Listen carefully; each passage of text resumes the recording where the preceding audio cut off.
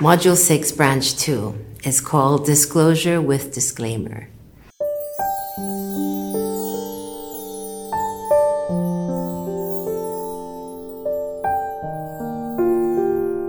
I like the name because what it's saying is that you are willing now to disclose all the epiphanies you've had, with a disclaimer that you didn't know that you didn't know before, so that no one can turn around today and blame you again for things you did in the past.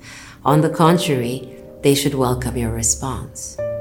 Why disclosure? Because becoming naked to some truths that we need to bear, that we need to share, is not an easy journey. It's a worthy one. It doesn't mean that it's simple. So let's take the steps towards it. What does it require? It requires you to be vulnerable in front of yourself. It requires you to be vulnerable in front of the other person. If you need to disclose realities of yours that were not shared, how would you do that? Would you say, I was wrong? Or would you say, this was my impression at the time, and I'm sorry that I misunderstood you?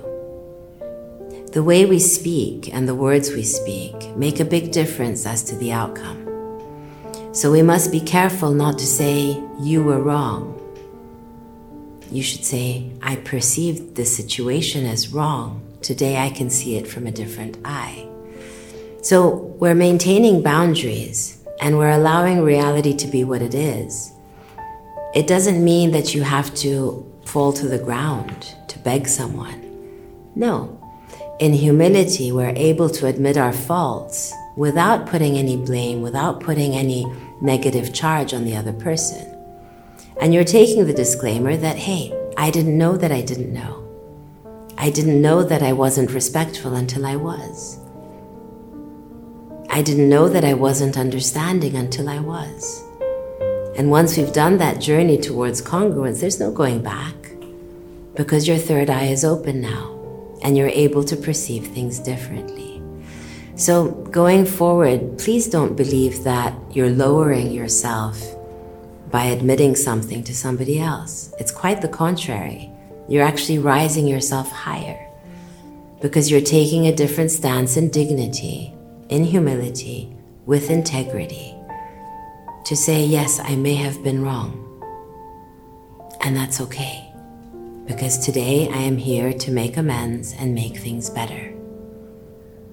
I don't want my children to suffer. I don't want my parents to suffer. I don't want my spouse to suffer. I don't want my ex-spouse to suffer.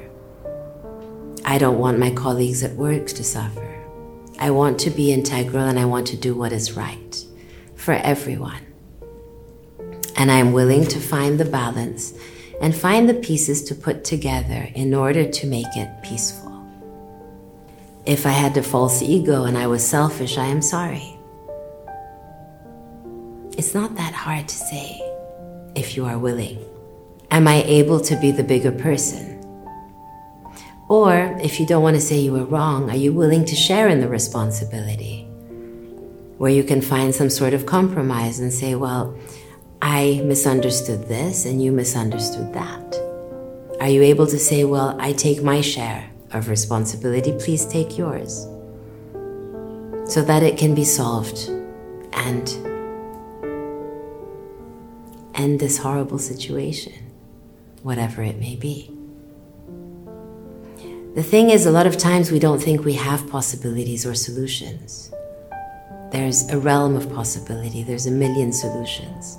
It's just about finding the right one that works for you and that you're comfortable with. And the minute you're congruent, everything else will fall into place. So let's be generous in our assumptions. Let's assume, because right now I think that you're probably thinking, well, the other person's not going to react well. They're not going to say the right thing. If we're generous in our assumptions, the other person is probably going to be stunned.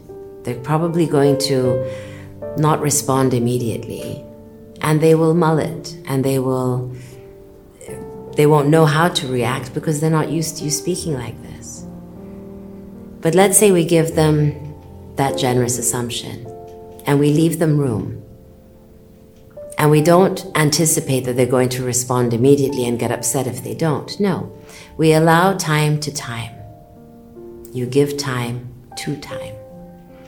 And you sit with the discomfort, being comfortable with the discomfort of waiting for them to find that sense of peace and for you to put all the energy to the universe to make it happen graciously.